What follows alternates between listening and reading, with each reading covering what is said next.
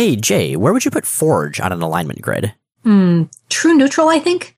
You could maybe make a case for lawful since he's got his own code, but it's not consistent, and he changes sides a lot. Well, he gets possessed a lot. I don't know, Miles. I mean, Forge is a pretty mercenary dude. He wasn't possessed when he used his buddy's souls to open a portal to the void, and he wasn't possessed any of the times he collaborated with the government's anti-mutant agenda. What about Forges on other worlds? Well, Age of Apocalypse Forge might be chaotic good, but Ultimate is definitely in the neutral camp. I mean, he built Magneto, a giant machine, to kill every human on Earth. Whoa. Again, some mercenary guy, and the price was right. What could Magneto have offered him that was worth that? Canada. What?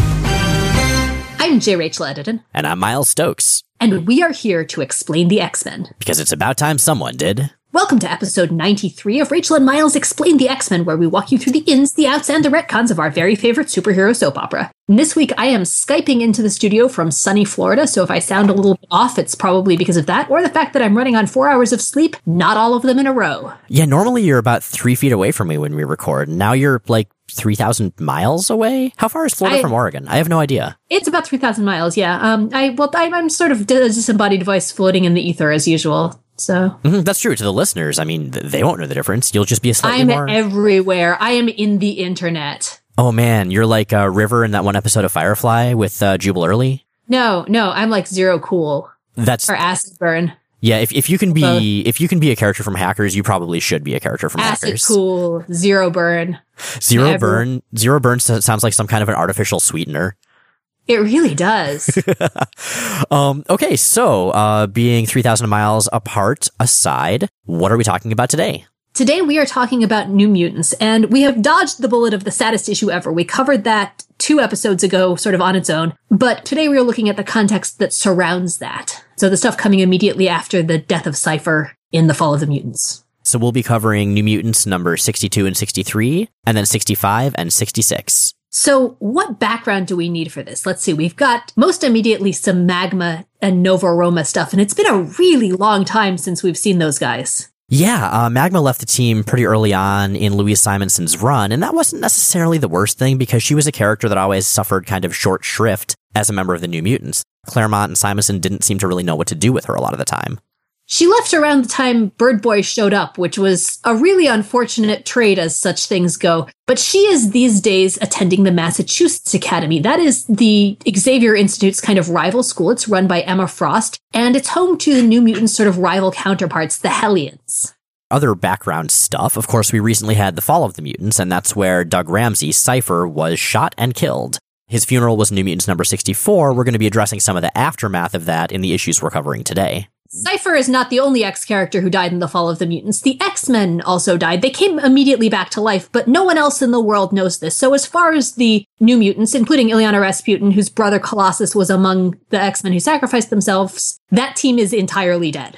And Magneto is super pissed at the New Mutants for making the stupid decisions that led to Doug Ramsey dying. He also is refusing to let them go, specifically to let Illyana go look for the X-Men. Because, dead, it's a comic book. The New Mutants realize this. Illyana has tried to go looking for the X-Men already, and she's found she couldn't get past the barrier around Dallas. Yeah, that was during The Fall of the Mutants itself. Yeah. So right now the New Mutants are still going to the school that Magneto is the headmaster of, but they're getting more and more rebellious, certain members more than others. So Fall of the Mutants fallout aside, what else is going on? Well, let's see.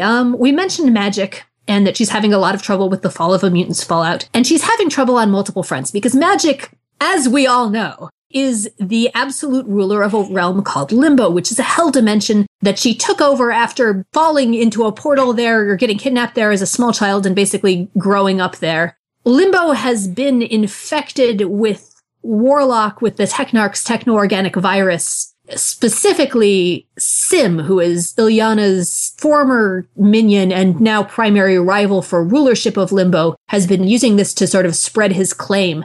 Illyana's hold on Limbo is increasingly tenuous, and it's mostly reinforced by the presence of her soul sword there. Anytime that she pulls that out, anytime she manifests it, the techno-organic infection in Limbo continues to spread. Yeah, so right now we have a hell dimension that she has to go through every time she teleports, which is full of an increasing number of robot demons. These are not topics that typically overlap in fiction, so go New Mutants. We're going to see that plotline hit its climax. You know, I talked about this a while ago, I think specifically in context of X Factor. But man, this era, it's hard to not look at everything and see the slow build to Inferno. Yeah, really, I would say Inferno is kind of the climax of the 80s. I mean, pretty much every plot line from the last many years is in some way building toward Inferno. Yeah, very much so. With all of that background out of the way, let's talk about the issues of the week. All right, so we're going to start with New Mutants number 62, which has nothing to do with any of that. New Mutants 62 follows Magma at the Massachusetts Academy. So she is at this point totally separate from the New Mutants, and it's specifically primarily about her relationship with one of the Hellions who's been kind of played up as the worst of them, and that is a guy named Empath. Now, this is kind of a weird and strange story. Like, you remember back in X-Men where right after the fall of the mutants, instead of seeing what happens next, we instead get a sort of flashback issue of a letter Dazzler wrote? This is sort of the same thing. It kind of reminds me of that episode of South Park where there was a cliffhanger that ended with them about to find out who Cartman's dad was, and then the next episode was just a dumb Terrence and Phillip episode full of a bunch of fart jokes. I'm not going to say this comic is the equivalent of Terrence and Phillip by any means, but it is that sort of, so we just had the fall of the mutants end, what happens next? Oh, here's something totally unrelated. Well, we're going to get that twice in a row, too, because issues 62 and 63 are both effectively standalones. We don't really see the aftermath of the fall of the mutants until 64, until Doug's funeral. But nonetheless, there's some good stuff in this one. So 62, yeah, like you were saying, it's all about Magma and Empath, who are students at the Massachusetts Academy. Empath has done some awful stuff before. Like, he's kind of a psychic rapist in a lot of ways. He's really not he is more than kind of. He is a psychic rapist. He has the power to manipulate other people's emotions and desires, which we've seen him use with no scruples, basically, to get what he wants, or to get what Emma Frost wants. Now, we talked a couple of episodes ago when we were covering X-Men about the Reavers, about how it's sometimes nice and fun to have these utterly irredeemable, like, mustache-twirling villains. And Empath is kind of like that, but in a really creepy, unpleasant way. He's just like a Nazi, zombie, horrible everything. Like, it's not so much that you love to hate him as that you just hate him. Well, he was until this issue, because this is the issue where we finally get some of his perspective, and it really changes things. One of the things that I keep coming back to, and I've talked about this before in context of New Mutants, I think specifically, is that I feel like this is a series, and especially Louise Simonson's run on it, that zeroes in on the fact that no one is the villain of their own story. You know, that most of the people who do absolutely and utterly and completely reprehensible and morally unjustifiable things, you know, are operating from their own perspective on those things. And the fact that this issue manages, to the extent that it does, to humanize Empath without excusing him really, really impresses me. I completely agree. So yeah, let's start off with this sort of framing story of this, because mostly it is about Magma and Empath, but when we start, it's the New Mutants getting a letter from them. That's sort of our window into their story. The full extent of the framing is that she's in Nova Roma with Empath and she's having a wonderful time. Yes, and so she sends back a letter, which is to say a scroll, like an actual, you know, Diablo / oldie-timey's scroll. How do you deliver a scroll? Like, do you put a stamp on it? Well, if you're in Nova Roma, I assume that you send it with like a magical eagle or some shit. We should talk about Nova Roma, because we have not revisited that particular place in a while, and it's a tangle. Yeah, that was from like New Mutants number, 6, 7, something like that? That was a long time ago. Really early on. We did a cold open on it, but again, that was way, way back. What is the deal with Nova Roma? Okay, so Nova Roma is one of those places that has been retconned back and forth and back and forth, but the short version is it is an ancient Roman colony that basically got stuck in ancient Roman culture until the present day. It was ruled over by a evil vampire lady named Selene. That's less relevant to this part. Well, and it's in South America. It's in the middle of the Amazon rainforest, right? Yeah, it's kind of like how the Savage Land just randomly happens to be stuck in Antarctica. It's just sort of there. Nobody knows about it. Yeah. Sure, why not? Mm-hmm. And yeah, it still basically follows Roman culture and custom. It's at a comparable technology level. They found Magma while searching for it. I think, specifically Sunspot's mother, who's an anthropologist, stumbled across it. And the New Mutants were traveling with her at the time. And Magma decided to come back with them and study at the Xavier School, and then more recently to transfer to the Massachusetts Academy because she likes the idea of basically going to rich kid prep school. Yeah, and she grew up as a kind of noble, as a senator's daughter in Nova Roma, so it kind of makes sense. Yeah, so she's at the Massachusetts Academy now. She regales in her scroll letter delivered by a magical eagle of some sort, presumably. Presumably. There's not actually a magical eagle in the comic. We just decided. Read between the panels, people. And she's actually not having a great time there. She'd been on the New Mutants for so long, the rival team of the Hellions, that they still kind of see her as an enemy, as a rival. They do, and they see the New Mutants as sort of the less polished, sort of scrappier answer to their Hellfire Club-funded, fuchsia-dressed. Yeah, God, the Hellion outfits are so great still. They're great. And specifically, one of the things that's creating friction on the team is something that influenced her decision to go to the Academy in the first place, which is that there's something going on there. She's got some kind of feelings for Empath, and he's got some kind of feelings for her. This is new. We've seen Empath manipulate other girls and use his powers to make them fall in love with him. We haven't really seen him genuinely like anyone, as far as I can tell, ever. Pretty much. I mean, he respects Emma Frost sometimes, and that's about as far as positivity has ever gone with him. Well, at least he's afraid of her, which is maybe not exactly the same thing. And his powers don't really work on Amara. Partly because she has better training in resisting psychic attacks because, you know, you go to this Xavier school, you pick that up. But partly because he's not going all out at her because, again, he has feelings for her. He's holding back. And that's one of the things that the other Hellions are getting on his case about while calling Amara a mutie, which is, I guess, short for New Mutants, but it's kind of weird because they're all mutants. It's very confusing. Well, because it's an anti-mutant slur. We should pull apart the semiotics of that at some point, but I really don't want to do it over Skype on 4 hours of sleep. We'll get back to that one eventually, I'm sure. Magma's not fitting in, but fortunately for her, she gets a break almost immediately. She gets a summons from her father, who wants her to head back to Nova Roma, and Emma Frost decides it would be a good idea for Empath to accompany her and to convince Senator Aquila that Amara should stay at the Massachusetts Academy, because the suspicion is that she is being summoned home for good. Right. And also, she wants Empath to work his emotional manipulation magic to get some mineralogical treaties going on with Nova Roma to increase the wealth of the Massachusetts Academy and thus the Hellfire Club. Because, you know, Emma Frost, she does things for reasons. Yeah, Emma Frost generally has 7 or 8 different motives going on at the same time. So they head to Buenos Aires, and the plane from there to Nova Roma gets struck by lightning and crashes. Struck by lightning? Geez, who are they? Freaking like Scott and Lee Forrester? I mean, they have the worst transportation luck. Yeah. One thing I've learned is that if you're ever in an X-Men comic, just don't fly. It never goes well. You're going to crash, and you're probably going to crash somewhere you don't want to be. Oh, God, there's a point in the Morrison run where Cyclops just makes the offhand comment that he's walked away from more plane crashes than any other mutant, and I love the fact that there are so many they keep track. It's true. Well, this is Cyclops. He keeps track of everything. He's got like a little folder with a plane icon and a flame icon on a little pull tab that you can see on the shelf. It's just a spreadsheet. Exactly. Brushes with death. Yup, quite a few. And so, yes, Empath. There's a different one for contact with literal personifications of death. Right. Well, hey, Iceman had a contact with a literal personification of Oblivion, so I think he's still one up on Cyclops in that regard. Oh, man, there's a lot going on in that miniseries. There is, but we digress. There's no way to talk about the Iceman miniseries without digressing. It is the most fundamental digression. It is. So the plane crashes, and Empath uses his powers to keep Magma calm as they crash, and they land and survive. The pilot, unfortunately, is not so lucky. It was a small commuter jet, so the pilot is dead, they're alive, and those are the only people aboard. So they're left in the middle of the jungle in the very, very vague vicinity of Nova Roma. They're not, though. They went off course. It's a plot point that the plane has gone off course to avoid a storm that inevitably took it down anyway.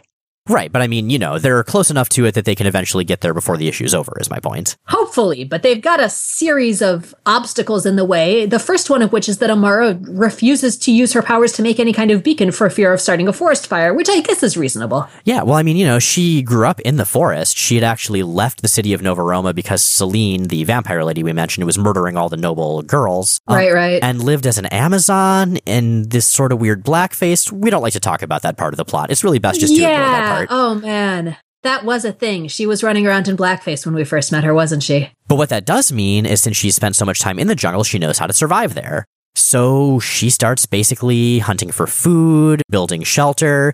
Chasing off vampire bats. Chasing vampire bats off of Empath while he sleeps, getting pelted with romantic coconuts by romantic monkeys. So that scene right there, I really love it because it reminds me of a scene in a Disney movie where there are like the cute animal sidekick types and they're singing some sort of song that only the viewers can hear, urging the main characters to get together and to fall in love. Only they're just throwing coconuts at them. You're stretching this premise pretty hard. Coconuts are a musical genre unto themselves. Just wait for Disney's first all-coconut musical. It's going to happen. I think they announced it for a couple years from now.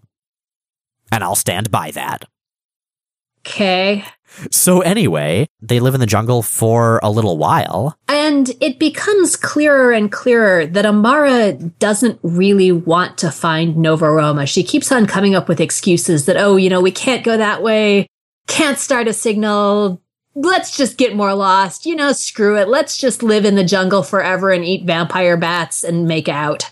Yeah, and given what's waiting for her, that kind of makes sense. I can't say I blame her. I mean, yes, it's petty, yes, it's juvenile, but we are talking about teenagers here, so I can kind of forgive them for being a bit juvenile. Well, you mentioned what's waiting for her, and this is the first that we've mentioned that, and it's the first that we hear of it in this issue when Empath finally calls her out on it, because what she suspects is that she's been called back to Nova Roma to be married off. Yeah, that takes place after they get attacked by a jaguar, or a jaguar, if you want to say it the fun way. And Amara's worried that the bites will fester, and Empath just blows up at her. But surely you have some handy native remedy that will suffice. You're so superior here in your jungle, Amara. So self-sufficient. Almost as if you don't want us to be rescued. And she tries to convince him that they need to stay. He tries to convince her first, using logic of, no, seriously, we're going to die out here, and then finally gets fed up and tries to possess her. She manages to shake him off. Why? Why do you do this? You're afraid. You're hurt. You might die. I want to save you. I can feel how afraid you are. How I feel is my business. How I handle what I feel is my responsibility. And then she kisses him. And the ground cracks open because it's a really epic kiss. Well, actually, because she has, earth powers that can pull lava forth. And I gotta say, Amara is half right here, but how she handles how she feels at this point is actively jeopardizing both of their lives. So no, I would say that's actually soundly his business by now. So they flee the increasing forest fire, which, to be fair, at least is some kind of a beacon. And Empath is kind of freaked out. Why did you kiss me? Did you want to? Did I make you want to? And this is a twist on the character we haven't seen. This brings up, and this is a concept that comes up in context of the villain, the Purple Man, too, I think, most notably in Wade's Daredevil run, but it's used in the Jessica Jones TV series and a little bit in Alias as well, which is that when you're a character whose powers include influencing people, it's hard to tell when other people are acting on their own free will. How can you actually tell if someone genuinely likes you? I'm sorry, Mara. Sometimes I can't tell the difference. What other people feel is what I feel. They assault me with conflicting emotions, needs, desires, signals all around till I can't breathe. And I grab hold of one emotion, any emotion, and use it to block out all the others. And I'm in control, not threatened, not overwhelmed, not afraid. I'm a coward, so I take the coward's way out. It's self-defense, it's rotten, but it lets me breathe. And this, for me, is what more than anything else suddenly makes Empath make sense.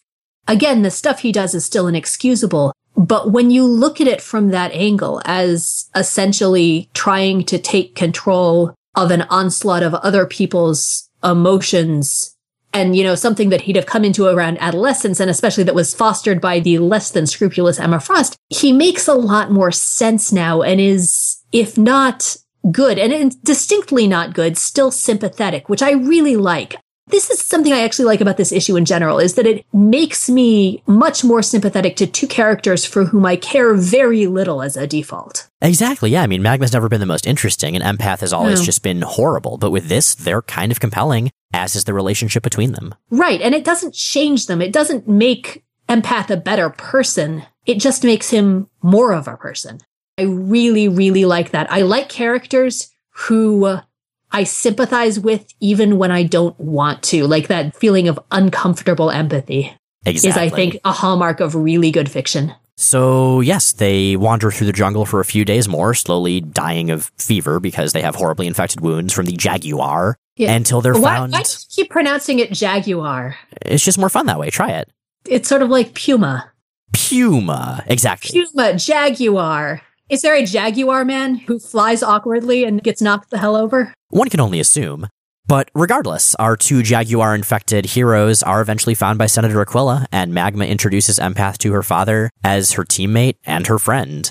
And that's where we leave them for a while. Meanwhile, in a dream in space. Okay, so this was our first post-Fall of the Mutants sort of standalone issue. The next one is super weird, you guys.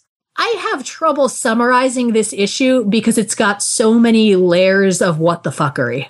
Okay, so flashback to New Mutants number 21. That was Slumber Party where Warlock first shows up. At one point, when Warlock is seen as sort of a monster before they realize he's a cute teenager robot dude, he inadvertently infects Illyana with his techno-organic virus. And the next time we see her after she teleports away is when she comes back in a weird spacesuit armor thing and says it's a long story and she'll tell everyone later. Apparently now is later and everyone is the reader. Wow, I had completely forgotten that until we got to this point. That's more than 3 years ago that we're picking up this dropped thread. And given that this issue is co-plotted by Chris Claremont, who was writing New Mutants back then, part of me wonders if it was like a half-done script that he left around and, you know, Louise Simonson just picked up and finished and adapted. That would make a lot of sense. And if some of the framing was then turned into a dream sequence, because it starts with Illyana studying in her room, trying to catch up. And in this context, she's still rooming with Kitty, which she was at the beginning of New Mutants.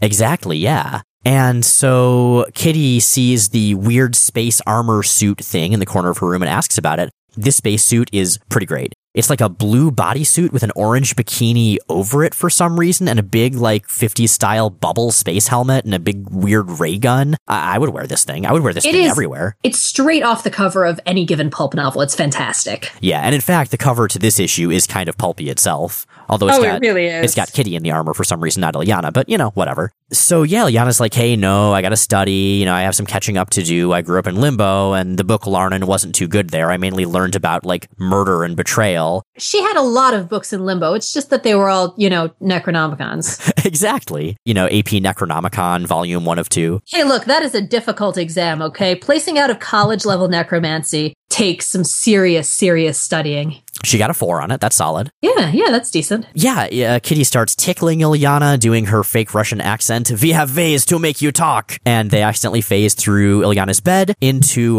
Colossus's room down below. Colossus is getting out of the shower and is naked and covers himself with a towel and blushes, and it's adorable, and the girls crack up. I think we can pretty much take the crack about gal pals and subtext as read at this point, but that. Pretty much. And actually, one thing that I think makes this worse is the guest art team, which is Bo Hampton and Joe Rubinstein. They have this sort of, I would almost call it like a good girl pinup art style. Like it's it's very early X-Men, but it's also very much that, and it's a lot of fun for a story like this.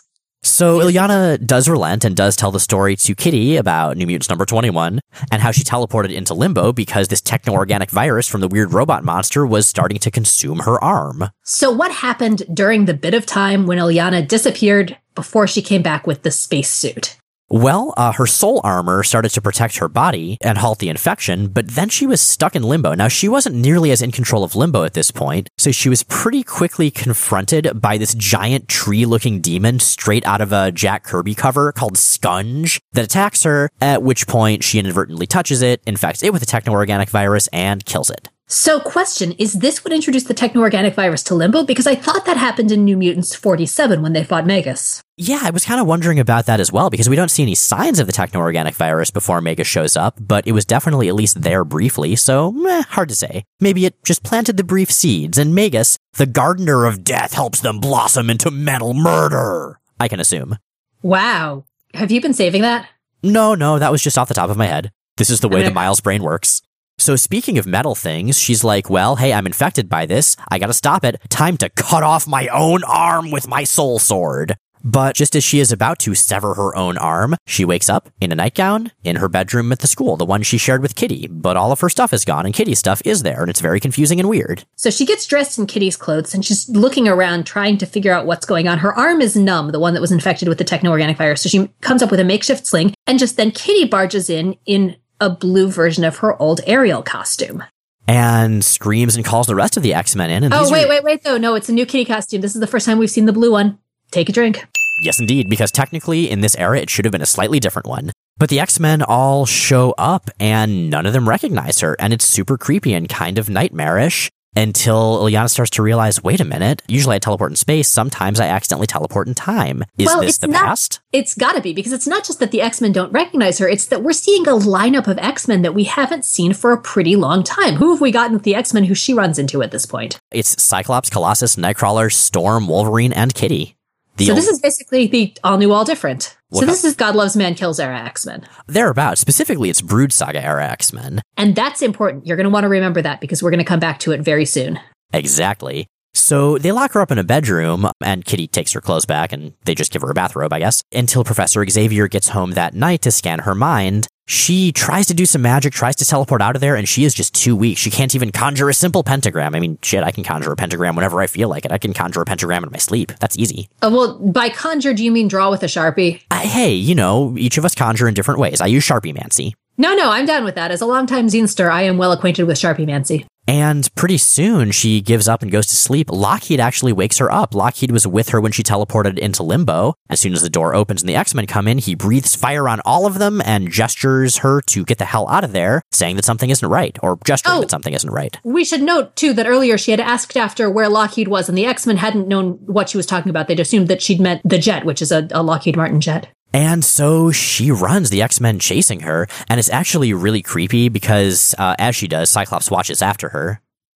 Professor Xavier's orders. The girl is evil, a threat to us all. She must be destroyed.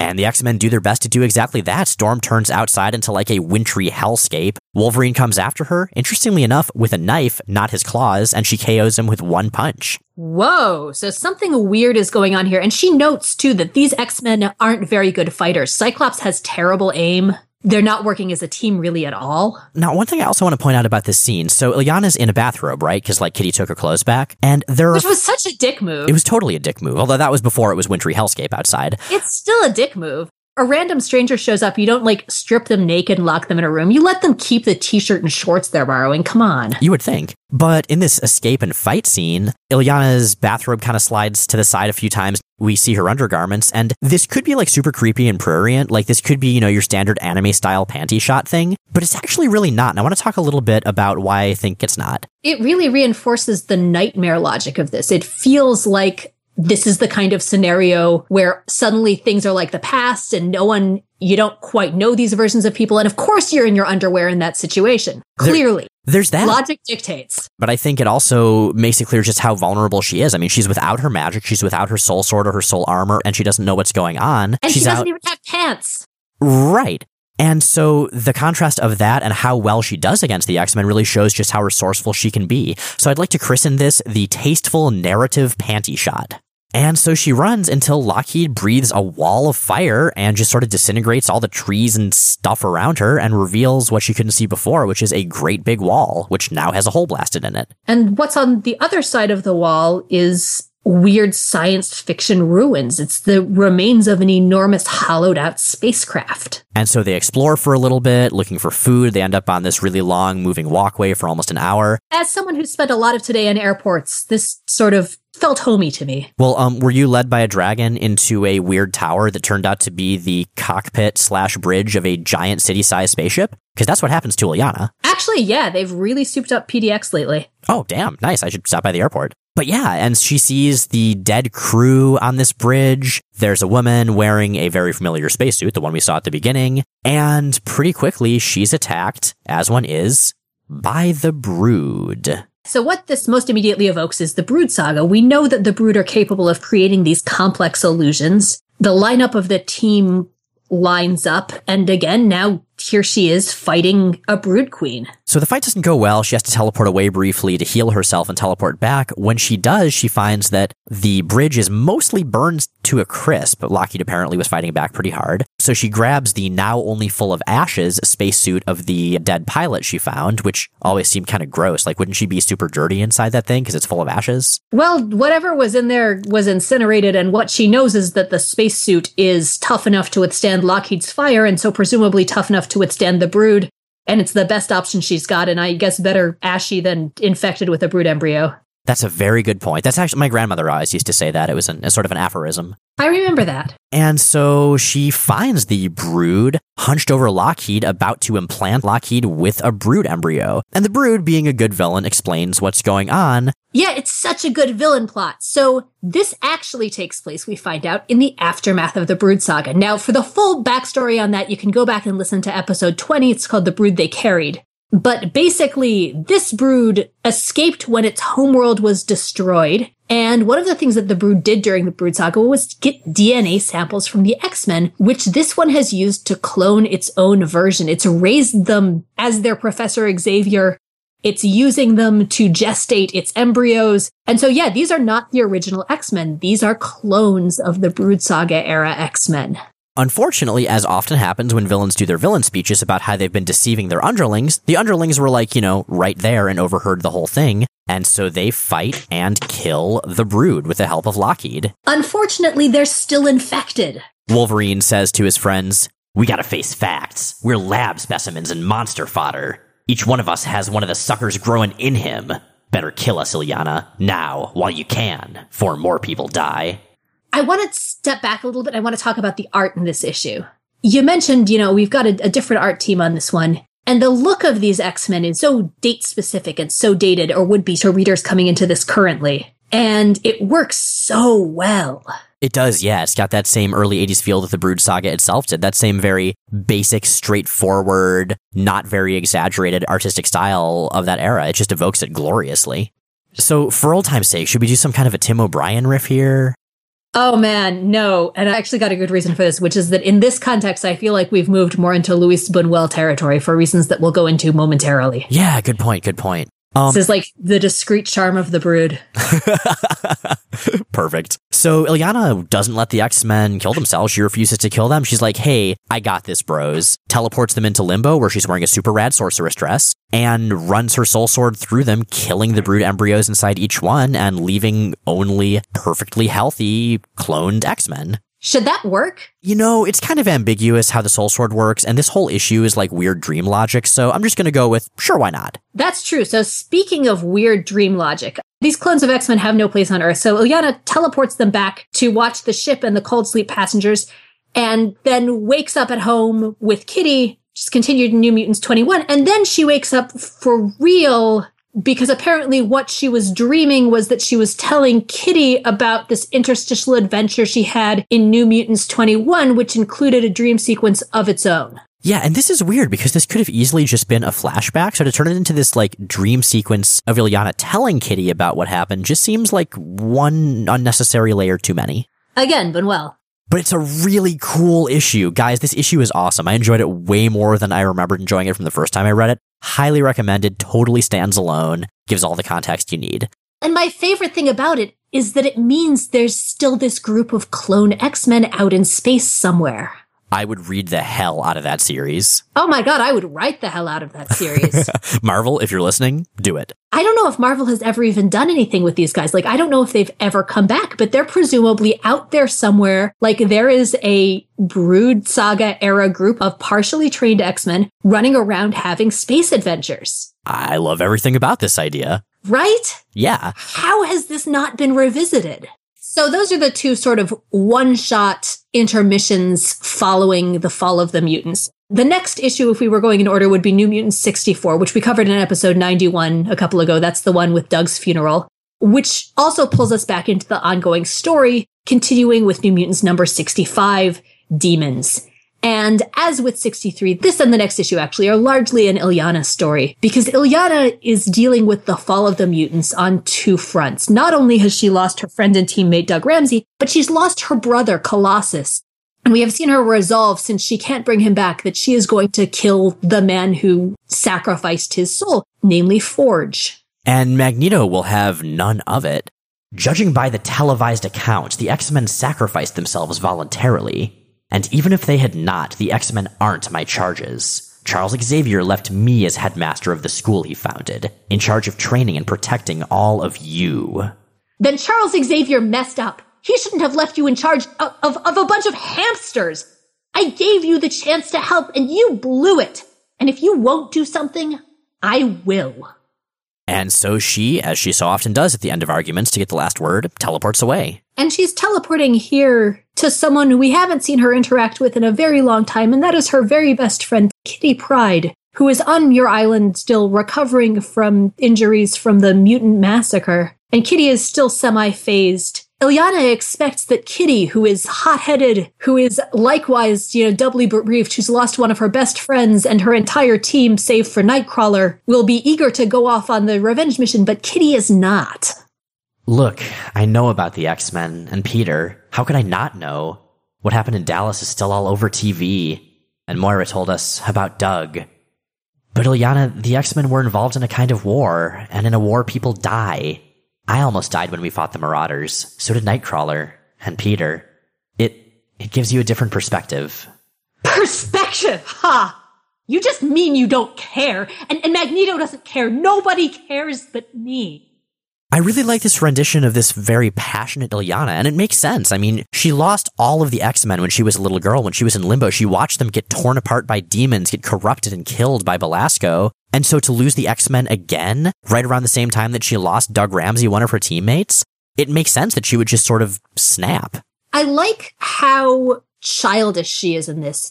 In a lot of ways, Illyana is the most mature of the New Mutants. She's certainly been through a huge amount. She's had to grow up in a lot of ways that none of her teammates have. But at the same time, she's also missed out on a lot. Like, she's been fighting for her life in Limbo since she was 6. And in some ways, she's kind of stuck at that age or close to it mentally. Like, she doesn't have the emotional sophistication of a lot of her peers. Exactly, yeah. And so she then teleports away because, once again, that's how Illyana wins arguments that she can't win verbally, into the New Mutants attic where she sees a lot of them suiting up in the costumes that they put together after they decided to go out and be a super team on their own and not work with Magneto anymore. And these are still pretty dubious, but she heads up to grab her own costume and the rest of her team dives in after her and ends up in Limbo. And oh man, Limbo is not in good shape. Oh man, it looks like a Hieronymus Bosch landscape. It is super messed up looking and it's full of robot demons. It's awesome.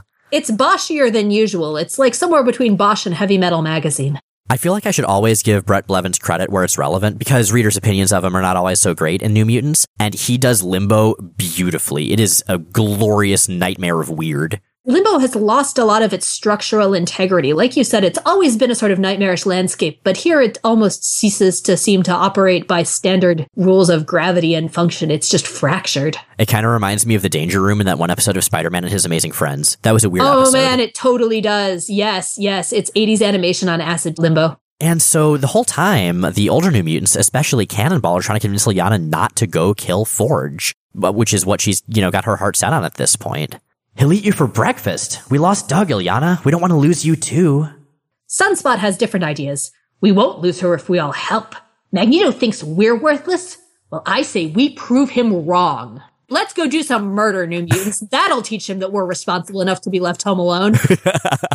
But I love this right here because, we talked a lot in our first Louise Simonson episode about how the characters all felt like both very young and like they were all the same kind of young. And now we're starting to see the dynamic that we're used to from Claremont's run. We see Sam as the big brother, Roberto as the hot-headed younger sibling. Like, these are the personalities that we spent 50-something issues with before Simonson took over. And at this point, I think the book is almost as good as it was under Claremont. Speaking of Simonson getting her footing, this scene also takes a brief detour to address what one of my most pressing questions coming out of the Fall of the Mutants issue was, which is why the hell Danny, who's a Valkyrie who can see death specters, wasn't able to warn Doug of what was coming. Yeah, she points out that she can't do that in the middle of battle, and that's another reason they shouldn't go and fight Forge, who's a very powerful sorcerer. So, plot hole closed. Thanks, Louise Simonson. Ultimately, the New Mutants decide that they're going to go with Illyana if just to protect her from herself and inevitably from Forge. And she makes the cataclysmic decision to take her soul sword with her. Now, this is the only thing. Her soul sword is what has been holding back the techno-organic infection in Limbo. And without it, Sim is free to continue to spread his influence. In his words, and what he says here, manages to predict Inferno to an unsettling degree. Forge's portal is nothing compared to the one that Sim will open with the Dark Child's unwitting help. But it's worth it to Illyana, and she teleports with the New Mutants back to Dallas, which they can now reach, where they take on and are quickly and easily bested, at least initially, by Freedom Force. Yeah, Freedom Force being the government-sponsored team that used to be the Brotherhood of Evil Mutants. And the fight is, it's a cool fight, whatever, but there is one part I want to mention here, which is where Sunspot accidentally knocked a wall over on some members of Freedom Force, and Forge, who's being protected by Freedom Force, asks Destiny, who's a precog, why she didn't, warn anybody. I saw the blow coming and chose not to stop it. Those bricks won't hurt Stonewall, nor avalanche through his armor, or affect the outcome of this fight. But Spiral's humiliation is balm to my soul. I find her totally insufferable. I really like this version of Destiny. She can predict the future and she uses that to, like, you know, throw shade on jerks. Right? Petty Destiny is 100% my jam. Petty Destiny is my 80s hair metal band. Okay. And as the fight continues, as Illyana is about to stab Forge, we find out, nope, that wasn't really Forge. That was Mystique disguised as Forge. It's always Mystique. It's always Mystique. This should really be a drink cue. It should. And then Forge himself does decide to enter the fight by yelling down, "Perhaps you would be willing to discuss the problem with me." But he's yelling it down from, like, this very nearby giant mountain with a big flaming red sky. And, like, I half expect there to be, like, you know, chrome tailpipes bursting forth fire and guitar solos being played. It's really metal. I don't know how they didn't notice that, like, 20 feet away. Yeah, it's a very brutal legend. Although if he's yelling down, it would be like, maybe you should take it up with me. He can project really well. He's a podcaster. He's got experience. Well, he's presumably got some kind of echo effect. Would that be ghost sound? Yeah, that's just a cantrip. It's level 0. It's real easy. He learned that early on. That's fair. Yeah. And up they all port to, again, discuss the problem. Although before that, Mirage accidentally pulls up Destiny's greatest fear, which again gives us a glimpse of what will ultimately become Inferno. We are steadily on the road to Inferno now. That rail car is breaking away and starting to run. Yeah, and Destiny says at this point that it's going to happen, and the only hope of the entire world is that Illyana can learn a little from this to somehow fight back against this hell that is coming to Earth. We'll see how that goes. Hint, hell is indeed coming to Earth, and it's going to be pretty awesome, but also pretty terrible. It will bring anthropomorphic trash cans and the least dignified havoc moments of all time. So, yes, and here's the big showdown. This is what Illyana's been alluding to for probably 4 or 5 issues at this point, really ever since the X-Men died. She confronts Forge. It's a sorcerer's duel, and it is awesome. Yeah, and their fight is starting to affect the surrounding environment, too, although right now all it's doing is giving surrounding rocks evil faces. Yeah, again, little bits of hints of Limbo to come, where everything is going to get animated by demons. And Forge's magic is terrestrial, so he's got the home field advantage on Earth. So Illyana decides she's going to take the fight to Limbo, where Forge immediately manifests some kind of amazing translucent astral armor. He's got a mask, a shield, a spear, and some fairly impressive furry pants. Is any of that actually Cheyenne? Like, he's implying that it's Cheyenne magic, but I have no idea what that's supposed to look like, so I don't know if Rep Levins just invented something or if it was really well researched or what. I do not know, and I am not going to hazard a guess in my relative ignorance of that. It's also possible that whatever he's manifesting is also twisted through Limbo. So true. It's not what he would picture. It could be that it's become something else by virtue of the relocation. Only a demon could have pants that furry. Sorry, I What, no follow-up? Because it's amazing. Yeah, and the New Mutants try to interfere. They try to stop her. They've been trying this entire time. And so she calls up a spell of vines to bind them so she can get down to the business of killing Forge without them getting in her way. The vines not only bind them, but they begin as she gets angrier and angrier to slowly suffocate them. And this is a really cool symbol of Illyana's dark qualities, her dark child qualities dwarfing her light side. I mean, loyalty has always been a defining trait for her. She cares so deeply about her friends and her family. And so the fact that she's inadvertently harming them in her quest for revenge against somebody else, it's symbolism. Yeah, it's sort of a question of loyalty to the living versus loyalty to the dead. Yeah, that's a good way of putting it, agreed. And so she and Forge have this really awesome fight using all sorts of astral stuff and magic stuff, but also verbally sparring, as any good comic book opponents should be. And they both make some really good points, because the fact is they're both kind of screw-ups. They've both made some really bad mistakes and let their emotions get in the way of what was right. Oh man, yeah, these two are the bad decision dinosaurs of the current X lineup. They are, yeah. Forge is trying to defend himself. Do you think I wanted that confrontation with the adversary? That in winning against him I lost nothing? I lost Storm, the woman that I love. Loved? You stole her powers. You killed her. You have a funny way of loving. And as the fight continues, Illyana's scrying glass, which is, her little mirror-y thing that she can look at things that are far away in Limbo, it shatters and sort of turns into super spiky armor for her. Like, it turns into armor add-ons. Now she basically looks like Strife, if Strife was the Dark Child. Oh god. If Strife was the Dark Child... Why did you even say that set of words? Do you know what you have just done? You have created a continuity singularity. Oh no, I hope Marvel wasn't listening to that one. This is how the universe ends. We pinpoint it. We trace it back. This is like the Beyonder as Claw coming up with his story on Battleworld. Miles saying, what if Strife was the Dark Child? We can pinpoint this as the beginning of the end. I'm so sorry. Why didn't Destiny tell me? Oh. What have you done, Miles? What have you done? Oh, do I get my own angry narrator? Thanks. Sweet. This isn't thanks, man. This is just vintage angry narrator. But anyway, Forge actually says, hey, I didn't mean to mess up your scrying pool. I'm not trying to do this. I'm just trying to defend myself. Yeah, you're accident prone, aren't you, Magic Man? A real hard luck case. And he starts to realize what's going on. He starts to see the parallels between him and Illyana. You're a child, like I was back in Nam, wielding magics as deadly, driven by as great a rage, as powerful a grief. And if you choose to use your magic in this way, how have I the right to destroy you too in order to stop you? If that's the choice, let me die instead. And she stabs him, but not entirely. She stabs him with the energy version of her soul sword, so it wipes out his magic defenses, but it doesn't kill him yet. She's raising her sword to deliver the final blow, to actually kill him, when she sees a vision of herself, just a glimpse of a reflection, looking very, very different. Yeah, now this is the first time we've seen the Dark Child in its purest form. And what's really going on is that Mirage, who's getting, gradually devoured by those vines, is using her powers to project Illyana's greatest fear. But this is, in fact, the ultimate Dark Child. It's Illyana, but she's covered in red scales. She's a demon. She's this sort of reptilian, fork-tongued, cloven-hooved creature. And that's a figure we're going to see a lot going forward. But it does stop Illyana in her tracks. It does, and she realizes, too, that the New Mutants have been almost devoured by the vines. She's able to free them. Meanwhile, the demons are agitating for her to go ahead and strike the killing blow, to kill Forge, to embrace her demonic destiny. We've seen that from the start. They are, the fairly literal devils on her shoulder, trying to get her to succumb to Limbo and to her demon persona. But this time she refuses. She frees the New Mutants.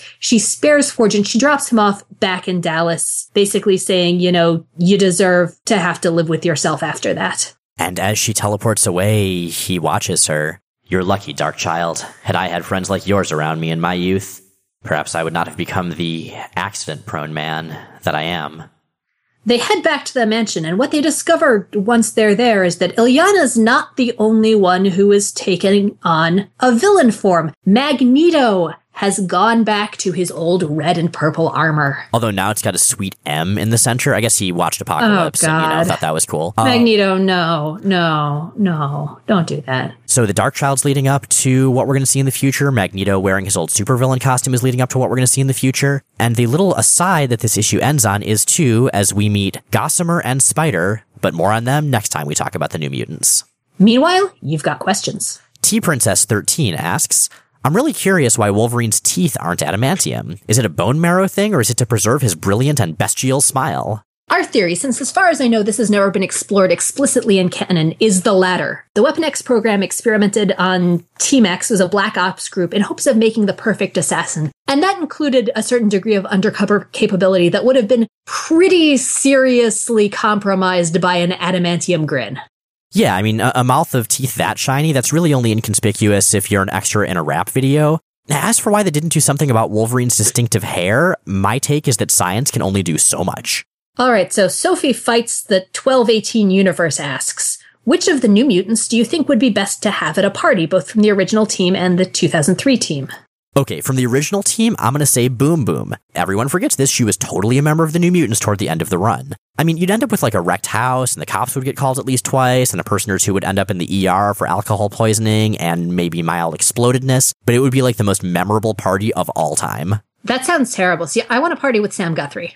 Because I feel like he'd be really chill and it would be cool and like it wouldn't be, a big rager. It would just be just sort of a nice, quiet, friendly party. I feel like he would be a good guy to have around. He's friendly, he's really social, but he'd also be good at keeping things chill. That's legit. Now, as far as the 2003 team, and this is the team that turned into New X-Men Academy X for a while, and then just New X-Men. I would say David Allain, Prodigy. So his mutant power, he knows everything and has the skills of everybody around him. Now, he's not a mutant anymore. I'm going for back when he was. But yeah, when he had those powers, he felt like he didn't earn his knowledge or skills, so he like tried extra hard in college. I feel like similarly, he would try extra hard to party hard. And plus, he'd be able to come up with super awesome mixed drinks by combining the mixology knowledge of all the other guests to come up with new combinations. So there you go.